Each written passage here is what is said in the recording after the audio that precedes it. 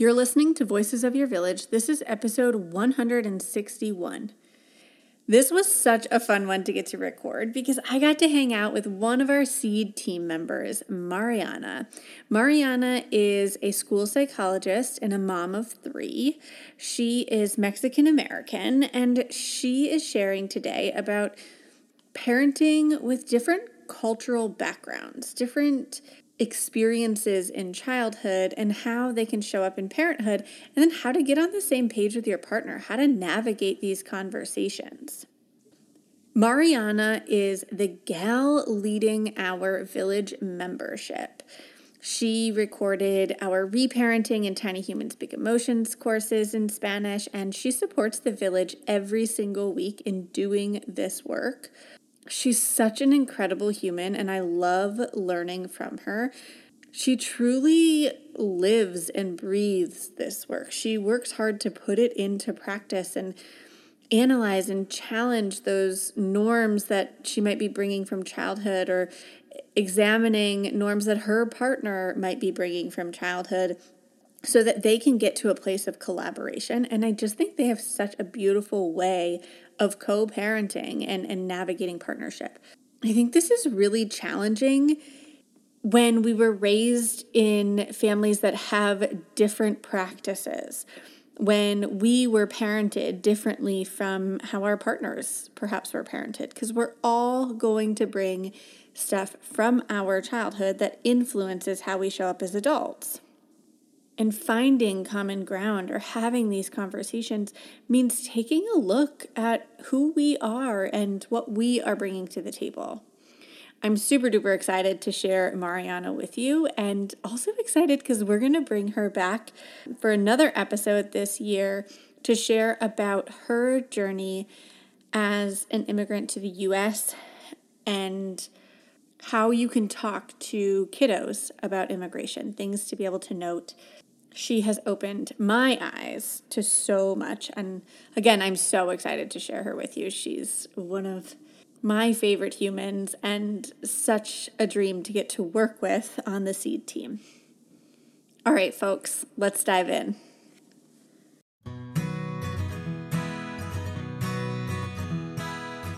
Welcome to Voices of Your Village, a place where parents, caregivers, teachers, and experts come to support one another on this wild ride of raising tiny humans. We combine decades of experience with the latest research to create the modern parenting village. Let's dive into honest conversation about real parenting challenges so it doesn't have to be this hard. I'm your host, Alyssa Blass Campbell.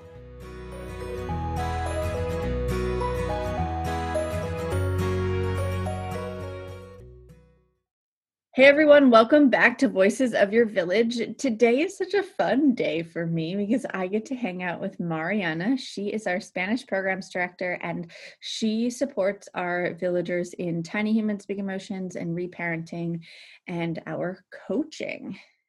Hi, thanks so much for having me. I'm so excited to be here. I'm so jazzed that you're here.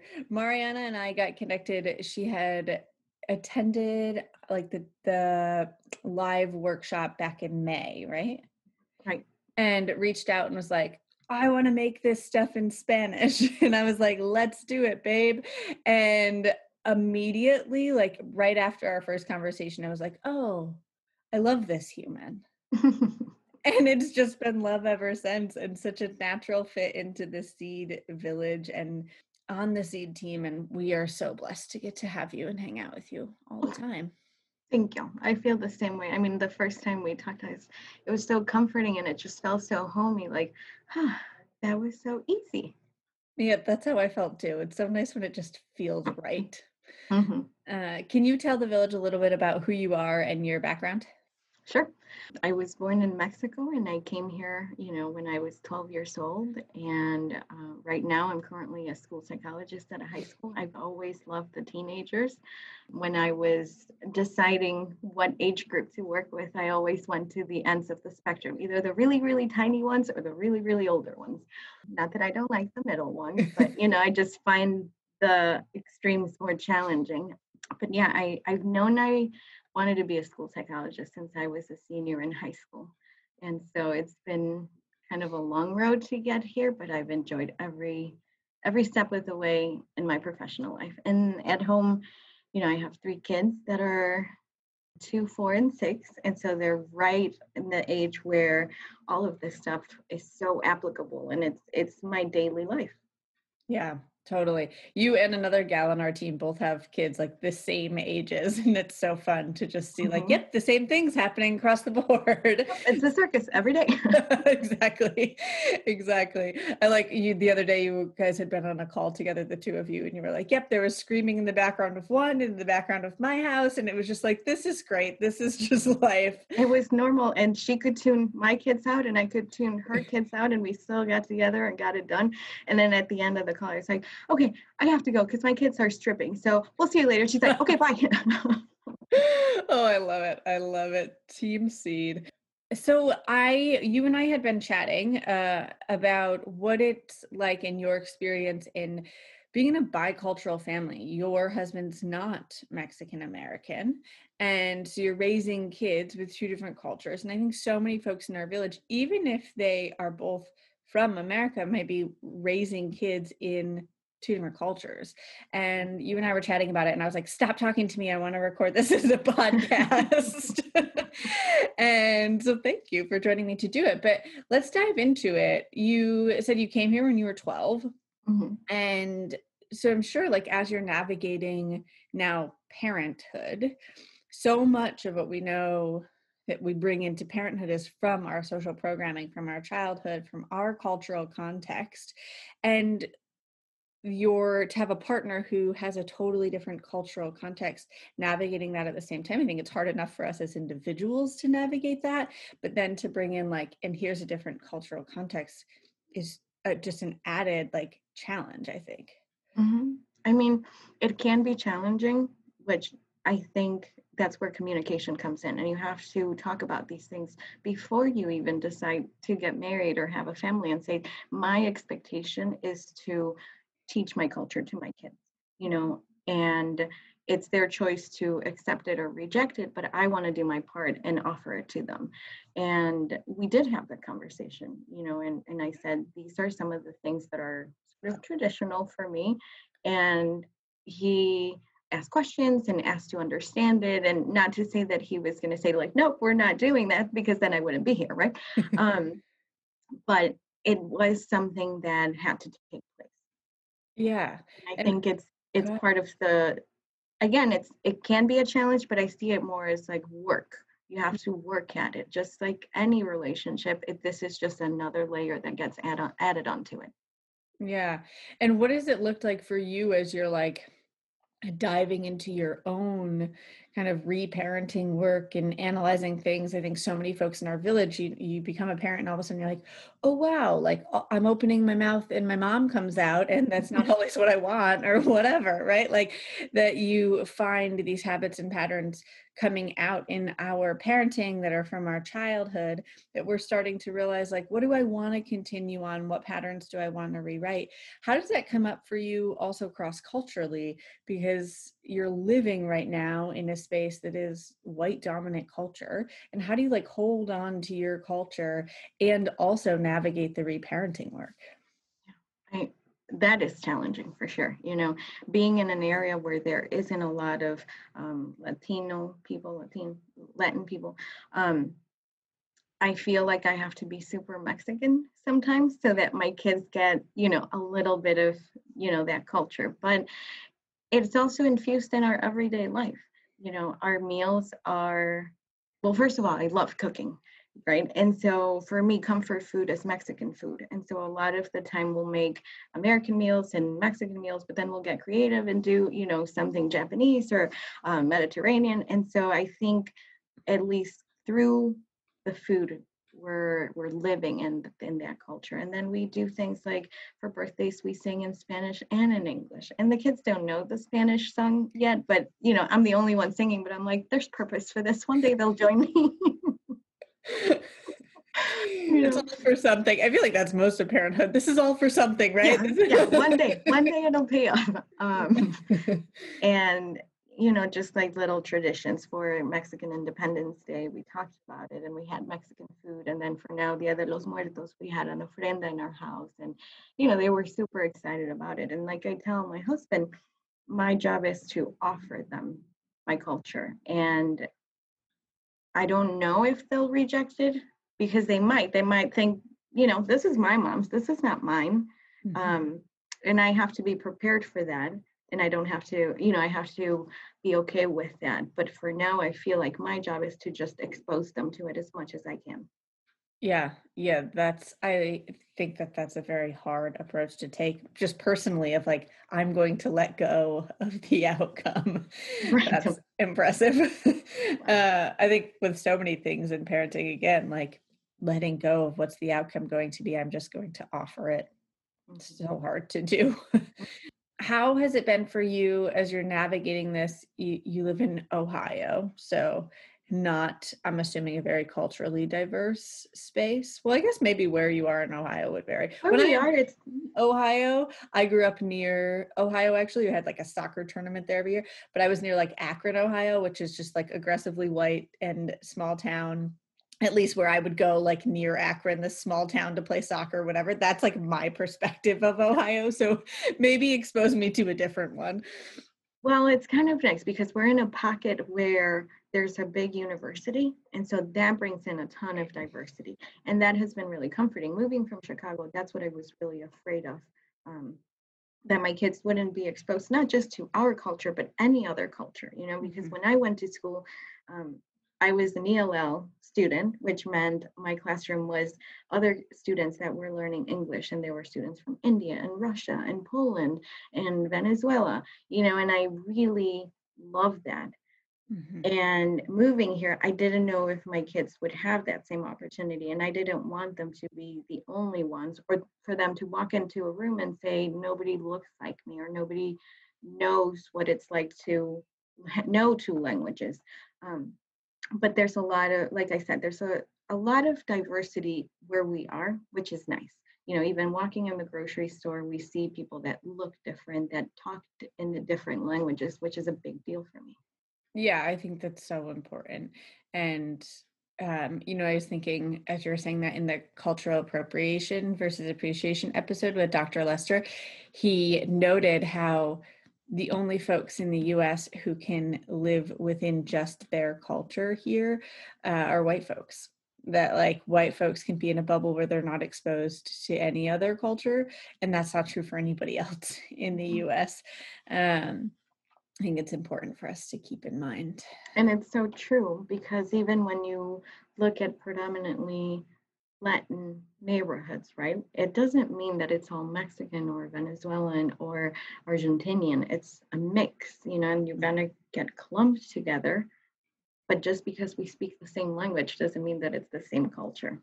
Totally, totally. Whereas, like, I really grew up with folks who had predominantly the same cultural context as me in like a small white farm town, right? Like, it totally different experience.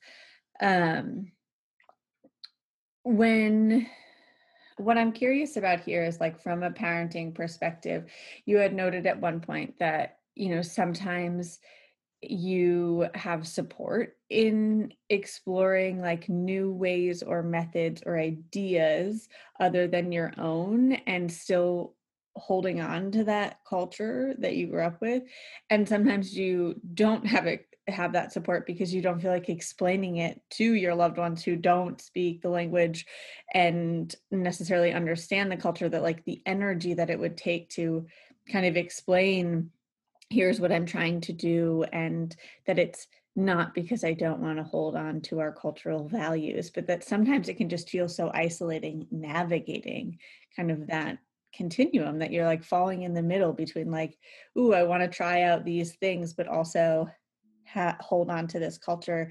And I don't necessarily have places to turn to connect about that. Yeah, it can be lonely sometimes because just as you said, there's an awareness almost of where I come from and where I am and where I want to be, right? So there's almost like three roads, and it's like, do I keep going? Can I take this one? And if it doesn't work out, go back to this one. And you look back and you almost have to create your own village. You have to kind of see who's on board with not taking the straight road all the time and just kind of jumping, all the time with you. Yeah. And it can be hard because you're not just explaining what you're trying to do, but now you have to think of the words in your native language so that they can be on board. And maybe they're not even on board. Maybe they say, maybe they think it's a bunch of hocus pocus, and it's just like, nope, not supporting that. So it can be a little lonely. And that's why I say you have to build your own village. You have to kind of figure out who's going to be there with you. That isn't sometimes so automatic. Yeah, for sure. Yeah.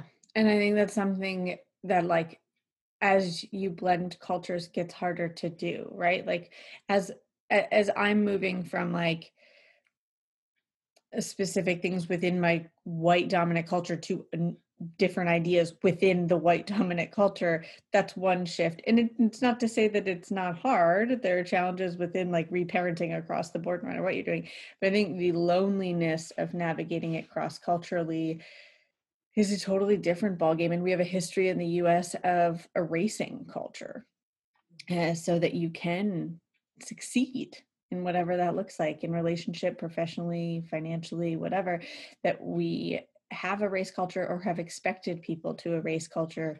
And then we just call it a melting pot. But in actuality, it's a lot of culture erasure. And I think as we're building more awareness around that and talking about it more, it still is a challenge. It doesn't make that challenge part go away. Like, what do you do with this though? Have you, I mean, your kids are still younger, so I don't know if this is something you've navigated yet, but will you navigate the discussion around citizenship and your transition from like a Mexican citizen to what your life looked like as you came over, and your journey essentially into American citizenship and what that has meant or looked like for you? Yeah, and I think I talk about it with them as developmentally appropriate, so they know that I was born in Mexico. They know that Mexico is different. And I talk about my childhood and my memories. And right now, that's what they enjoy. Tell us a story when you did this, and tell us a story when you got in trouble. They love to hear that I got in trouble too. Like, I didn't do that often, okay? But that's how I'm working on that. That's how I'm kind of like telling them, oh, and one day, we came here and we had to leave all of our toys behind. And for them, that's like, why would you do that? Mm-hmm. And, again, it's not a talk that has to have a specific date or time or age. Mm-hmm. It's just infused again in our everyday lives. But I just try to do little like crumbs of it so that they can start getting familiar with it. And then one day, when they want to have like the full, how did it start? How did it end? We'll go through it. Yeah, that's right. Well, you were saying you had just given a talk to a Spanish class at your school. Mm-hmm. About citizenship specifically? Yeah, they were watching a movie on. It's a story about a mother who comes to the U.S. and leaves her son behind, Mm-hmm. and so it's a predominantly white school, and so this is probably maybe the first time that they're exposed to such a personal take on what it means to come to a different country. And so then the teacher asked me to come in and further connect that. Like, it's not just in the screen. This is someone in your school that went through it. Yeah, that's rad. I'm glad that they get to hear your story too. Thank you. Yeah, for sure. For sure. Also, if your kids ever need to hear more stories about someone who's an adult who got in trouble, I have plenty of those. We'll call Miss Alyssa then. That's right. Call Miss Alyssa. Happy to chat. Got plenty to pull from. That's one of Nora's favorite things right now. That's yeah, Rachel's daughter, Nora, she'll ask, and she asked Zach, and Zach has very few. And she got to the point where she was like, I want a different one. And he was like, I can't think of a different one. And I was like, babe, I'm your go-to for the things you weren't supposed to do. I got tons of them. Yeah. He's not your guy. That's so funny. Well, hey there, busy mama. Are you looking for ways to make your life easier, your home less chaotic, and at the same time add more joy to your life? My name is Deanna Yates, and I'm the host of Wanna Be Clutter Free, a podcast all about letting go of the stuff we don't need in our lives so that we can focus on what truly matters. Don't worry, I'm not going to tell you to throw it all away or make you feel guilty about keeping something you love, no matter how many other people don't quite understand it. But I will give you practical and, more importantly, actionable advice so that you can make progress right away. And you won't just hear it from me. There are amazing guests too. It's like having your bestie in your pocket telling you it's okay to let go of the things that are not serving you and your family in a totally non-judgmental way. So join me over on the podcast where we can work on progress over perfection for those of us that want to be clutter-free. Are you overwhelmed by the things that get in the way of you doing what you want to do? Are you looking for ways to simplify life to better align with your values? Do you want to create space in your schedule so you have room for more of the good stuff? Play, joy, relationships, gratitude, and more? If you answered yes to any of these questions, I invite you to check out Edit Your Life, a podcast to help you edit the unnecessary from your life so you have more room to enjoy the awesome. Through episodes with me, Christine Coe, and a range of super smart, compassionate, and thoughtful guests, you'll come away with big picture insights and practical ways to declutter your home, schedule, and mental space without getting bogged down by perfection. I have always believed that small moments and actions matter tremendously. My goal is to help you find agency and space in your life through doable baby steps that will leave you feeling accomplished instead of overwhelmed. Check out Edit Your Life wherever you enjoy your podcasts. Y'all, 2021 is here. We made it. We have arrived. And that means that Mama's Getaway Weekend is just a few months away. We are going to hang out September 25th and 26th to dive into this work in person. Mama's Getaway Weekend is unlike anything else because in-person events with us are just so different. We dive into different workshops and get to go a little deeper into this work together. It's the only place that I'm presenting in person this year, and we're going to bring guest workshops in as well. It's 2 days to step out of the day-to-day and build your toolbox. It's so hard to work on systems and do this work on ourselves when we're in the day-to-day.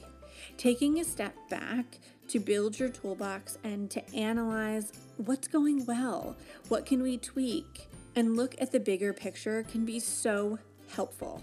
We have 2 full days of workshops on Saturday and Sunday, and Saturday night we gather for a Mama's Mingle where we get to just hang out. You get to be out having adult conversation and finding time to relax and just be. You get to recharge. And bonus, this year I will be bringing my little babe to Mama's Mingle. And we get to all hang out together. Mama's Getaway ticket price is going up at the end of February. So head over to mamasgetawayweekend.com to snag your ticket today. Come join us for this life-changing weekend in Watertown, New York. mamasgetawayweekend.com.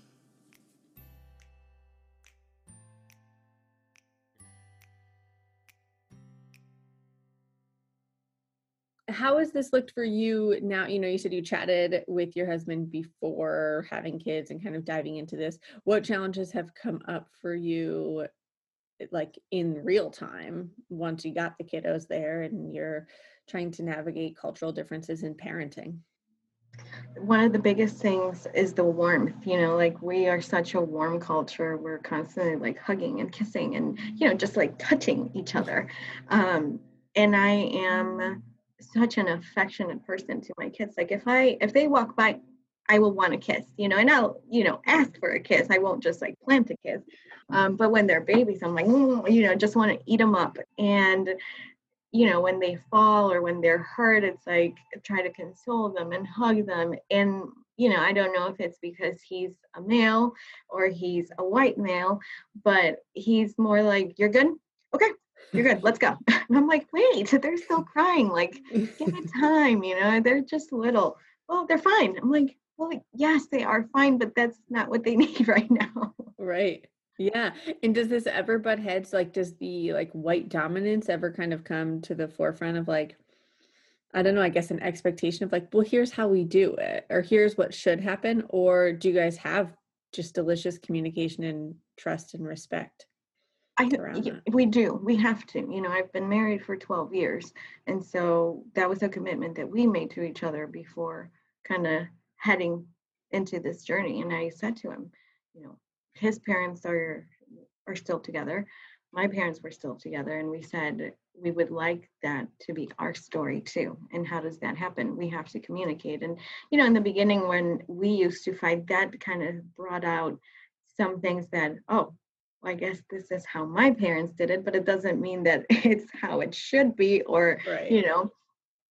And we learned a lot from that. And I think it also helped that we didn't have kids for the first 5 years of our marriage, because then we really got to know each other, and we really got to kind of know how to work with each other, in the sense that he knew my triggers, I knew his triggers. And not that you have to change for this person, but if you want things to work, and if you want things to be open and sort of possible, then you have to talk about them, and you have to deal with them as they happen, because that was one of the biggest things we said. We are not going to let things pile up, and then all of a sudden we're going to argue, and, well, you said this and you said that and you did this, and 2 months ago you did not do this.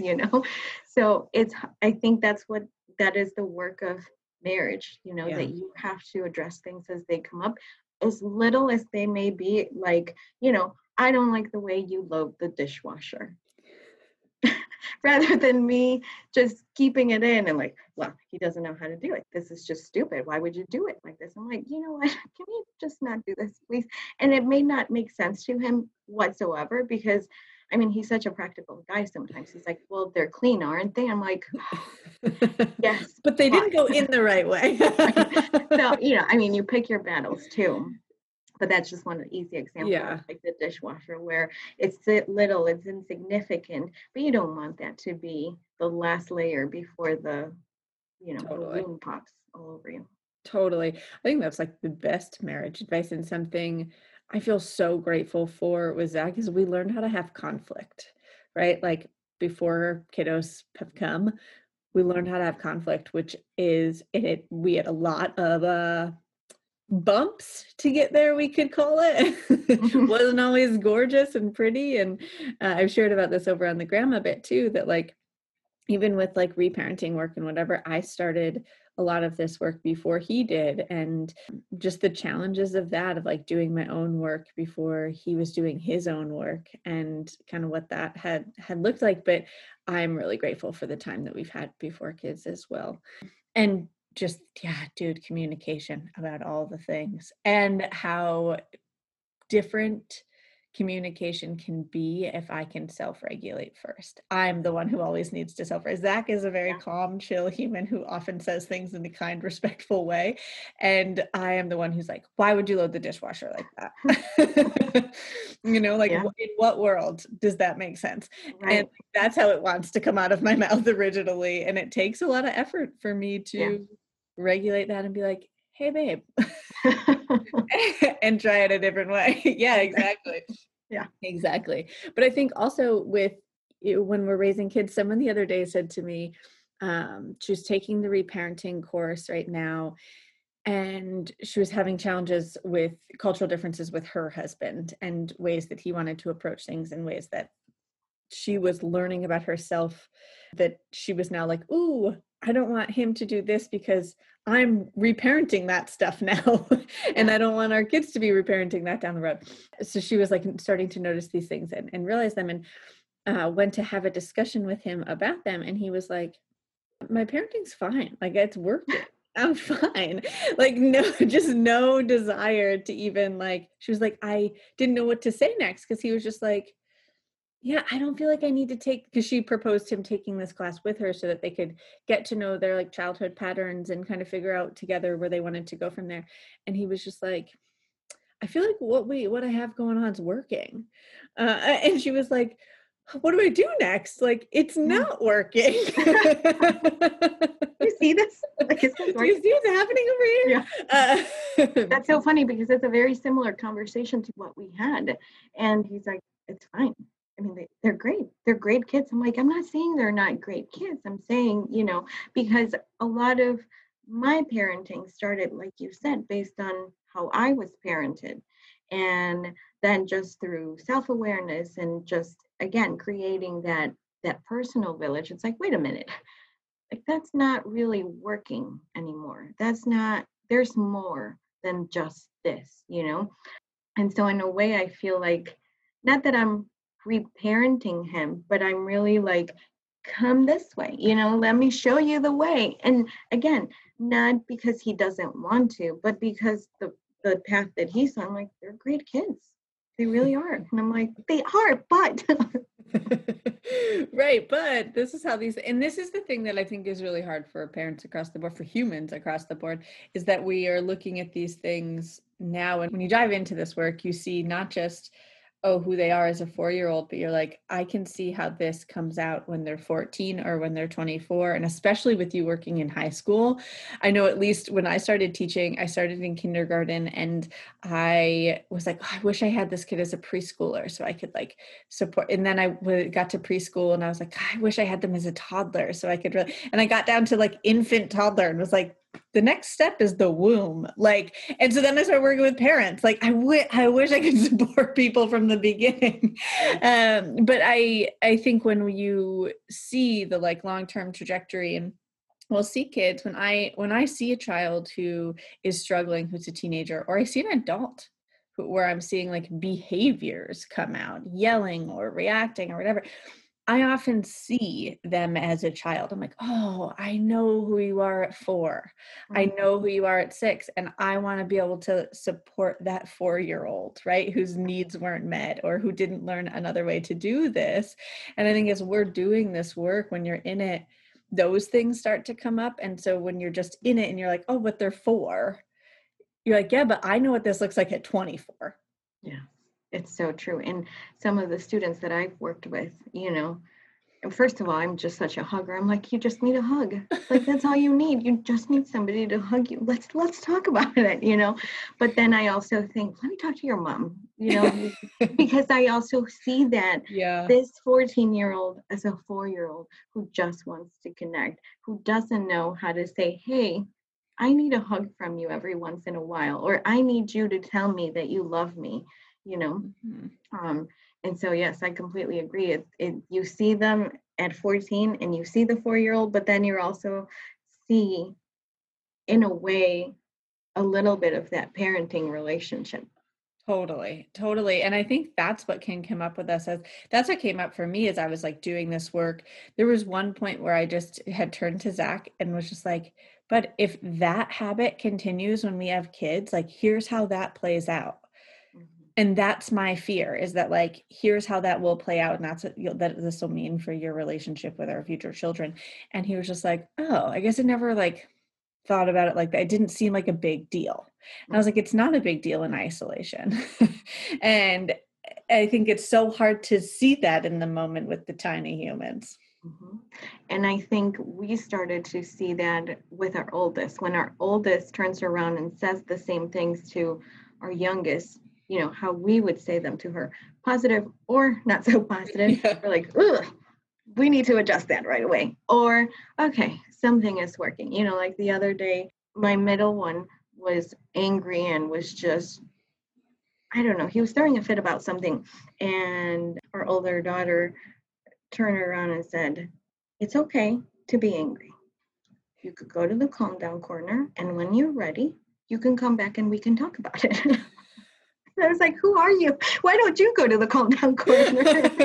Right. Could you take this advice at some point? Yeah. But it was also so rewarding and comforting and exciting to hear her say that, because then, you know, hopefully next time she takes her own advice and does go to the calm down corner, you know, when she's angry.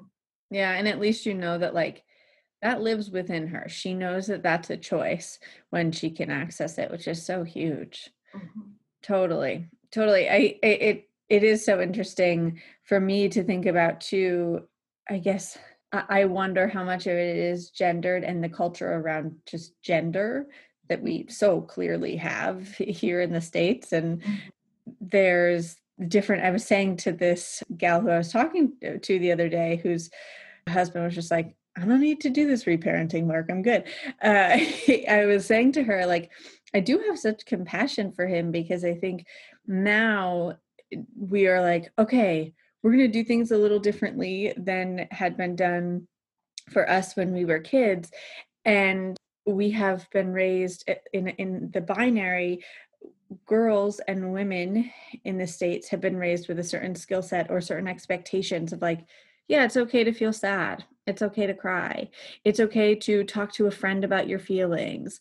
All these things that we have created as a norm here in the States versus for dudes, were not norms. And Zach and I were recently having this conversation. I was like, what was it like for you when, his parents navigated divorce? They've been on the podcast before, and just life challenges as they came up. I was like, who did you turn to? And he was like, well, I really like to draw and I played music, but there wasn't an acceptable space to be like, I'm really sad right now to a friend, like, because to like verbally say it and Yeah. express it. It was all action based. Yeah, exactly. And so I said to this woman, I was like, I have such compassion for your husband because now we're like, okay, we want you to do this differently. And we didn't give you any of the tools to do it.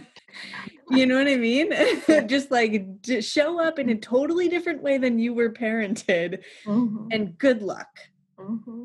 And I think that that's wild. And I don't think it's a realistic expectation versus like, yeah, we're going to take steps towards differences, like in changes and habits and patterns, and continuing that conversation part that you keep coming back to. And communication is, I think, so huge, not just when we're navigating cultural differences, but just across the board of like, what was your social programming?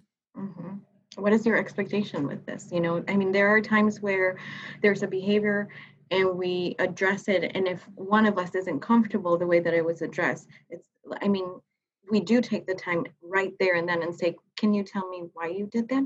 I just need to understand it. And then, I'll explain. And then he'll say, I think that was a bit harsh for what that was, for that behavior.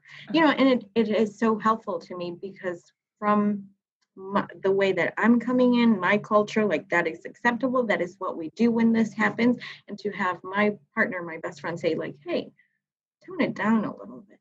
It's like, oh, I could, the world's not going to end, or this is not going to mean that forever this will continue to happen if I don't address it this way specifically. So, it's nice to have that. It's helpful to have that. And again, I go back to that thing, no matter how small it is, we have to address it right away. Yeah, I think that's so important. And I like that you also brought up the fear component of like, well, if I didn't address it in this way, in this moment, will this continue down the road? What will it look like? And I think so much of when we like react to behavior, it's a fear of, ooh, this behavior isn't something I want to have continue. And I'm afraid that it will continue if I don't come down like in a harsh manner, or let them know that this is not okay, or have some sort of consequence or punishment, whatever your cultural context is there. But it all comes from this place of fear of like, I don't want this to continue. Absolutely. Yeah, I think that's so important. Sam Casey talked about that in the attachment episode. I think she did a really good job, like really diving into that. And I think that's what I heard. I did that dad's workshop about a year ago now, and it was just dads. And that's what kept coming up there in terms of questions was like, it was this fear of, okay, but if I don't do this, if I don't punish them for this, won't they just keep doing it? And then they're going to be a disrespectful teenager. They're going to be this human who does this down the road. And it's this fear of like, will it stop? And I think a lot of the time too, is almost slowing your brain down and jumping from this happened, this is the way that it needs to be addressed, to, okay, this happened, what does it mean? And I love what you say about getting curious, because I think one of the biggest, most effective ways to slow down your thinking is to ask yourself questions. What is happening? What is he trying to tell me right now? Why would he go and jump off the couch in the middle of dinner? Like, what is going on right now? Why is he scooping poop out of his diaper in his crib? Right. Why? Sometimes it's hard, and sometimes it doesn't happen. Yeah.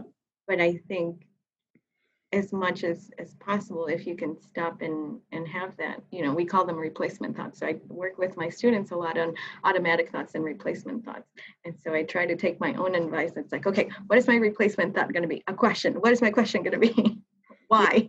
I love that. I love that. Well, and I like that it's automatic versus replacement, right? And for me, that's reactive versus responsive. Mm-hmm. The automatic is reactive. It's what we do based off of what we know. Mm-hmm. Yeah. And when when we're doing that, we are not accessing our whole brain. Right. You literally cannot at that point be making a rational decision. Yeah, I think that's so huge and so hard to do in the moment. Hey there, I'm Debbie Reber, the founder of Tilt Parenting and the author of the book Differently Wired. The mission of Tilt is to change the way neurodivergence, whether that's having a learning disability, having ADHD, being gifted, autistic, or some combination of all of the above, is perceived and experienced so differently wired kids and the parents like us raising them can truly thrive. On the Tilt Parenting podcast, I get to talk with authors, therapists, educators, and parenting experts who are committed to this mission. I ask the questions my listeners are most curious about when it comes to supporting our kids. And in turn, my guests share strategies for challenges, out-of-the-box ideas for navigating school, best practices for therapies, tips for advocating, and so many thoughtful insights on what it really takes to help our kids grow up feeling seen and respected so they can create awesome lives for themselves. I know that raising a differently wired kid can feel overwhelming and isolating, but I promise you, you are not alone, and it can feel so much better. If you're on this parenting journey, come listen to Tilt Parenting. Together, we can shift this paradigm and show up for our exceptional kids with hope, possibility, and joy. Oh, hey, everybody. It's us, Blair and Molly, your old pals from Toddler Purgatory. Two moms who are also actors, who are also creative beings, who sometimes feel stuck. And now we're back with a whole new podcast about unsticking it, launching in January. What happens when life gets in the way of our creativity instead of nourishing it? We talk to all sorts of guests about how to break through the mucky, gluey, sticky wall that can get between you and your creativity. We hear about their journeys, their successes, their challenges, and even their bougie coffee shop orders. So, join us, won't you, as we deep dive into how to unstick ourselves from the life gunk that can get in the way of our creative freedom. Get out of there, life gunk. Let us help you get back to your best creative self. Look for Unsticking It with Blair and Molly, wherever you listen to podcasts, starting in January. Unsticking It with Blair and Molly, because sometimes life sucks. Unsticking it.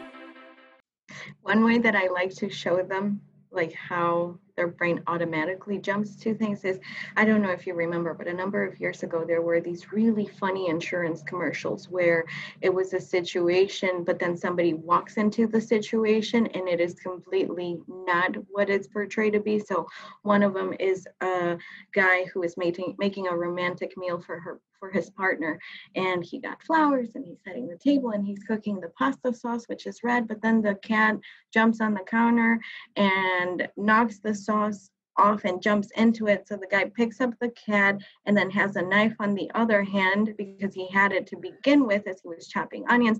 And in that moment, she opens the door and he sees like a red stain on the floor with the guy with the cat in one hand and a knife in the other. And so I always pause and say, what is the automatic thought? And then they're like, he's going to kill her. They're going to have cat for dinner. And, all these like things that it's just so accurate, right? And then we work on, okay, what could her replacement thought be? Because we have thoughts, feelings, and behaviors, and they all impact each other. So if you have an automatic thought, what do you think she's going to feel? And what do you think she's going to do, right? She might break up with the guy when he was trying to be so nice and just make her a romantic meal. And so then I go into replacement thoughts. And so if she's really happy in the relationship, what could she do as she walks in on this? And most of the time it's a question, what is going on, or what happened, or why is he doing that? And then we talked about, okay, if that is your thought, how does then it translate to what kind of feelings you might have and what kind of actions that might you do based on those feelings? Oh my gosh, this is awesome. I love this. And they really jump on it because of that visual video. I think it's so Totally. important to have that, but it also lightens the mood too. I'm most of the time talking about grades and, you know, I tell them I'm not the grade police, but I do check your grades. Okay. So we got to talk about them. But it's nice to have, the visual and that relationship with them too, because this impacts them in other areas of their life. Yeah, I think it impacts all of us. And like, as you were saying that, I was like, I love that for just all of us as humans to be able to develop. And I think especially so much of what we're talking about today just makes me think of reparenting work, where reparenting work is really just getting to know what's coming up from our childhood, getting to know those automatic thoughts and where do they come from? And what replacement thoughts do I want to have? Yeah. And that for me, like in a nutshell, is reparenting work. Yes. And sometimes I will think of myself as a parent, how do I want to feel? Right? Yeah. Do I want to feel like I'm just yelling? Do I want to feel like I'm not getting anywhere? And I use how I want to feel as like a goal, but then I work around that and make a plan. Okay, if that's how I want to feel, what do I have to do? And then if that's what I want to do, what do I need to kind of think or have the mindset of as I walk into a really difficult situation? Yeah. Oh, I like that a lot. And what just like popped up for me there was around guilt. And I think one of the biggest things in motherhood specifically, but I think parenthood in general, is this idea of guilt. And so many of us, I think, would say like, I want to feel rested. I want to feel intentional. I want to feel present. And what does it take to get there? And for all of us, that'll be different. And sometimes it's time away. Maybe it's working, maybe it's having time with friends, maybe it's setting a timer and saying, I'm not answering questions for 10 minutes, like whatever that looks like for you, like what restores you so that you can be present. And I think when we can look at it as like, it's so that I can be present when I'm there, that could be helpful with the guilt side of things.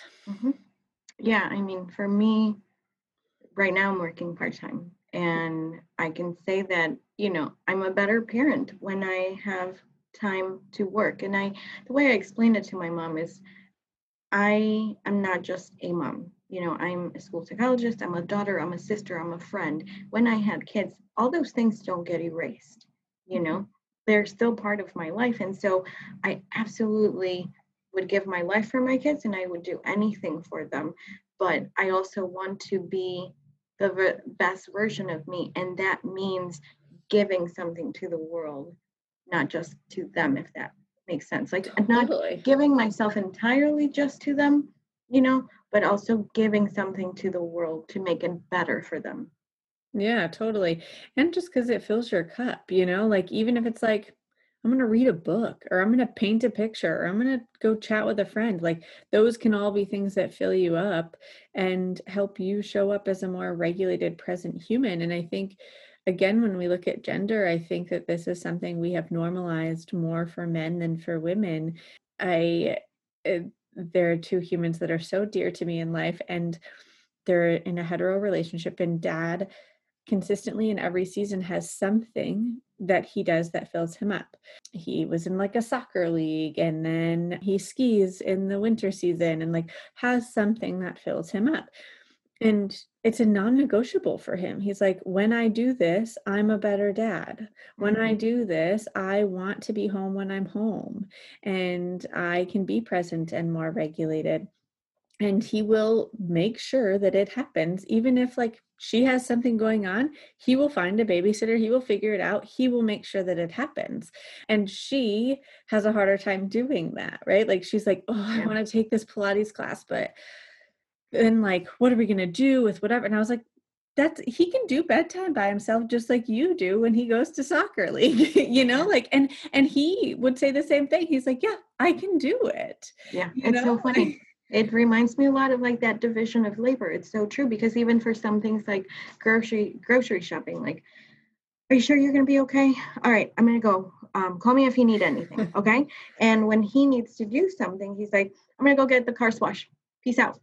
And he knows that it's going to get taken care of. I mean, I have no doubt in my mind that he will take great care of the kids while I'm away, but it's always like, I don't know. It seems like I'm asking permission, but I'm not asking permission. And I don't feel like I need to ask permission. But it's always like checking in where, he has this more, like you said, automatic reply or permission to just be like, I have to go do this, Yeah. And I think it's so much of our cultural context and Mhm. like what we were raised in, what we know, what we were exposed to, and getting to know those thoughts when they come up of like, oh man, I'm feeling really guilty when I do this. Or this comes up a lot in the discussion around Mama's Getaway. I have had dads who have reached out and been like, my wife would love this, but she won't go. Like, how do I get her to go? That like she feels too guilty to leave. push her And out the door. yeah, right. And he's like, I'm afraid if I buy her a ticket, she'll say like, oh, I can't take the weekend away. Like that's what she keeps saying. And he was like, but she would love it and we'd be fine. And I've gotten so many messages like this from dads. And it makes me just really think about, again, this reparenting work of getting to know, like, if you feel like you can't take care of yourself, or what would it look like for you to show up as the human you want to show up as? And how do you do that without feeling guilt throughout the process?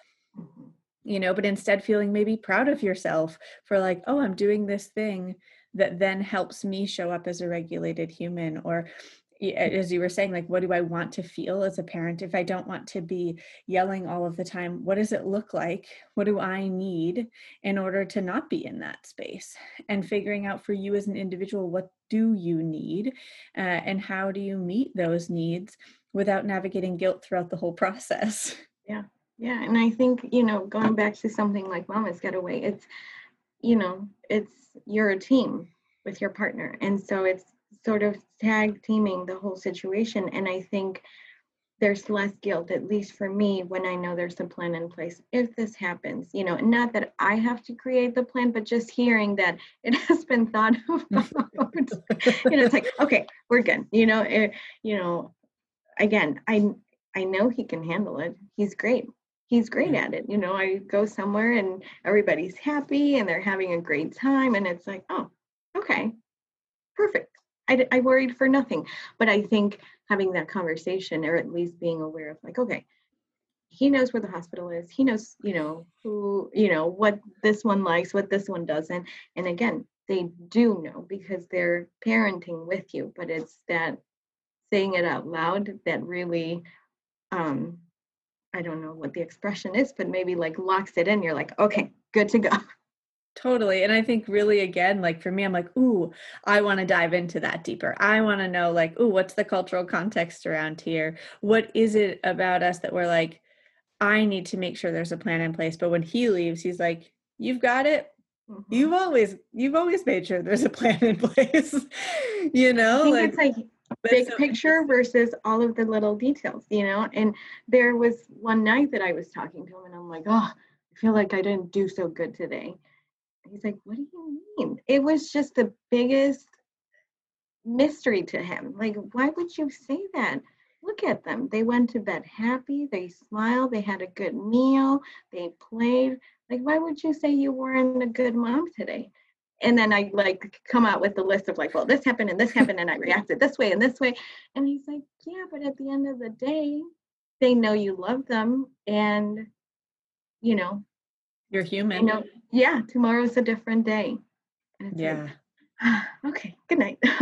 Totally. I feel like Zach and I actually fall into the opposite camps there, where like he will hang on to and be like, oh my gosh, like I dropped the ball in these places. And I'm constantly like, yeah, that's part of life, dude. Like, you are a human. And I also, I think with teaching toddlers and infants, there wasn't a single day in my whole life where I've left and been like, I was perfect today. Mm-hmm. You know what I mean? And I think when you do it for so long in like, it's my career, that it was just like, that's the expectation at this point, is that I will leave and know there were things that weren't perfect today. Mm-hmm. And that we get to try again. Yeah. And I think also the transition from, one to more siblings has helped me too, because now I know my life is a circus. No matter what, no matter when, no matter how, my life is a circus. It's just the degree of how little of a circus or how big of a circus it is. But, now with a third, I mean, I still call him a baby, but he's 2 years old, right? He'll always be your baby. Yeah, I asked him, I said, do you always want to be Mama's baby? Yeah. I said, do you want Mama to have another baby? Yeah. I said, but then you wouldn't be the baby. And he goes, no, baby, Mama. So I was like, okay. Sweet little face. But I think he has really changed me in that, they all have, for different things, for different purposes. But I think him being the last one, it's like, well, it's always going to be messy. It's always going to be a circus. It's just part of who we are as a family unit now. Yeah, my mom referred to it as organized chaos. Mm-hmm. Yeah. As one of 5 kids, I had asked her, I interviewed her for the podcast, and I asked her, I was like, Ma, how did you she's the calmest human that I know. And I was like, how? There are 5 of us, there's a million schedules and sports things, and this kid has that, and there's always something. And she was like, but that's just it, Alyssa. There was just always going to be something. And I was like, what a cool perspective to be like, oh, my expectation is there will always be something. And so it doesn't catch me off guard, because that's my expectation, is like, yeah, this is what it's going to be. And I remember at one point, a family was dropping off their infant, and it was their first kiddo in childcare. And I was teaching infants at the time. And mom dropped off in the morning, and she was like, doesn't the busyness of it just deplete you? And I was like, it's my norm.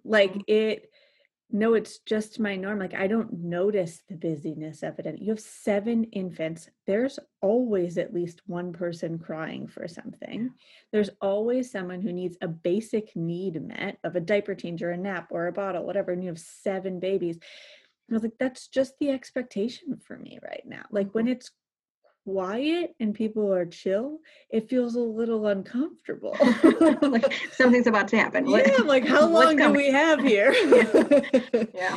Yeah, but I think you're so right when it that transition to 1, I think, can be harder than the transition to 2 or then 3 or beyond, where you're like, okay, now I just know this is what it's going to be. I'm not going to meet everybody's needs all the time. It is always going to be triage, and that's okay. Yeah, and your norm changes, it's at this point, my life from what it was 7 years ago is very far from, what it used to be. And it sounds depressing, but it's not, because it's a new life with new challenges and new fun experiences and, new rewarding moments. And so, yes, it's not what it used to be, but it's so much more richer in a sense. And I think for us, it was good to have those 5 years in our marriage to get to know each other, but then it was also hard to bring this baby into that, because it's like, well, wait a minute, you're supposed to be asleep now. Why aren't you asleep? Or you're supposed to eat. Why aren't you eating? She was a preemie. So it was a doctor's appointment that turned into, you will be going home with a baby in 2 days. And that was chaotic in it. It was chaotic, period. And then bringing her home 18 days after she was born was kind of like, okay, what do we do now? And she's, okay, somebody said, this, they eat and they sleep, but there's so much that happens to make those things happen, so right. It's not that easy. Totally. They don't just eat and sleep. Right. Just happen. She had some feeding issues. So I was always watching the ounces like a hawk. And, it's is she eating enough? Is she not eating enough? I don't know. Yeah. I don't know. Do we go to the hospital? Do we stay home? Right. Yeah. I think especially again with that first one where you're everything is new. Mm-hmm. Yeah. Well, I think for me, when as we've navigated this, the key takeaways really come back to that constant communication and reparenting work ourselves so that we can have that communication in a respectful manner. That if we're just saying communicate with each other, but we're not doing our own work in the process, then the communication does look like, why would you load the dishwasher like that? Right. And I think when you're reparenting, communicating about that to your partner, because you may start the work and finish the work, but they don't get to see the in-betweens and the whys in the house. And so then it's like, why are you doing that? You didn't used to do that. What just happened? But, as you're reparenting, maybe talk about, this came up for me and this, or I realized this, and this is how I plan on addressing it now, Yeah. Yeah, it's so helpful. And when I had started the work myself and I was going through stuff, it was really focused on anxiety. I was living at that point with a lot of anxiety and just didn't want to. And started to figure out, like, where's this all coming from? What does it look like? What are these patterns and habits? And had communicated with Zach, like, not only here's my patterns and habits and what I'm working toward and what I would like to have and how I'd like to be able to live. But also here are ways that like would be helpful for me, for you to show up in this with me. And he was 100% on board because also he was living with me while I was living with anxiety, which is, a whole other cup of tea for him. He's like, yeah, please, let's work on it. I like gave him a, like, here's stuff. And then as he saw this work changing how I got to live the day-to-day of my life and how I communicated with him and the amount of energy and stress or whatever I was showing up with, or not showing up with, he was like, okay, like intrigued, like, okay, seeing results, we'll take this in. And then he got to a place where he was like, here are some things that I've noticed. And I'd be like, yeah, interesting. And like, then we could dive into those and support him in his, and would ask him, like, what would be most supportive for me as you are figuring out what this means for you or what you want or whatever. Because he would say things like, it's just so frustrating when X, Y, and Z happens. And I would say, I wonder if it has to be that frustrating. Yeah. And he finally was like, oh yeah, I guess maybe it doesn't. But he had to see me kind of have some results. Yeah. You know what I mean? Before he was like, all right, I'll buy in. Yeah.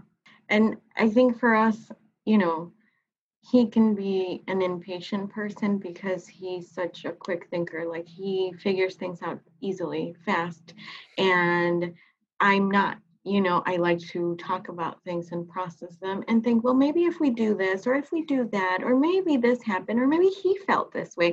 And he's just like, no, there, right now, hurry up. And for me, like, reparenting work was about yelling less. I felt like that was my go-to and I didn't like it. And again, you're going from kind of how you were parented. And yeah, my mom was, kind of a yeller sometimes.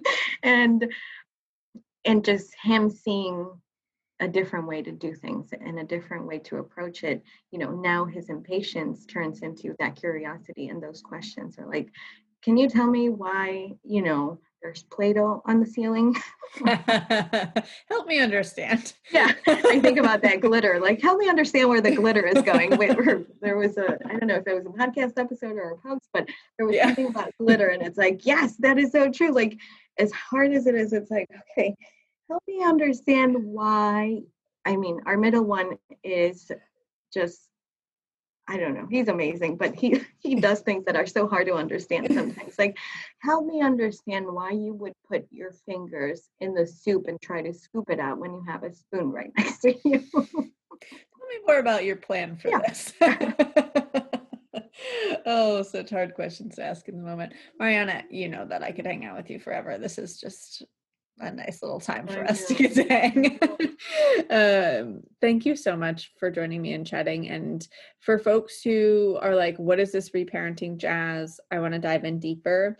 You can head on over. We have a reparenting class that you can actually pair and bundle with our Tiny Humans Big Emotions class if you want to do both at the same time, of like, what is this stuff for me from my childhood, and then how is it coming out and how do I support the tiny humans and respond with intention to them. We offer a bundle there. You can come snag that bad boy. And when you join our Tiny Humans Big Emotions and reparenting classes, you get access to Mariana all the time. She's the one that supports you behind the scenes and in our private groups, diving into these questions with you, and does the add-on coaching calls for them as well. Mariana, I love you. I love you too. This was so much fun. This is the best. I hope that you have a lovely rest of your day. Thank you. You do the same, Miss Alyssa. Thanks. Thanks for tuning in to Voices of Your Village. Check out the transcript at voicesofyourvillage.com. Did you know that we have a special community over on Instagram hanging out every day with more free content? Come join us at seed.and.so, S-E-W. Take a screenshot of you tuning in, share it on the gram, and tag seed.and.so to let me know your key takeaway. If you're digging this podcast, make sure to subscribe so you don't miss an episode. We love collaborating with you to raise emotionally intelligent humans.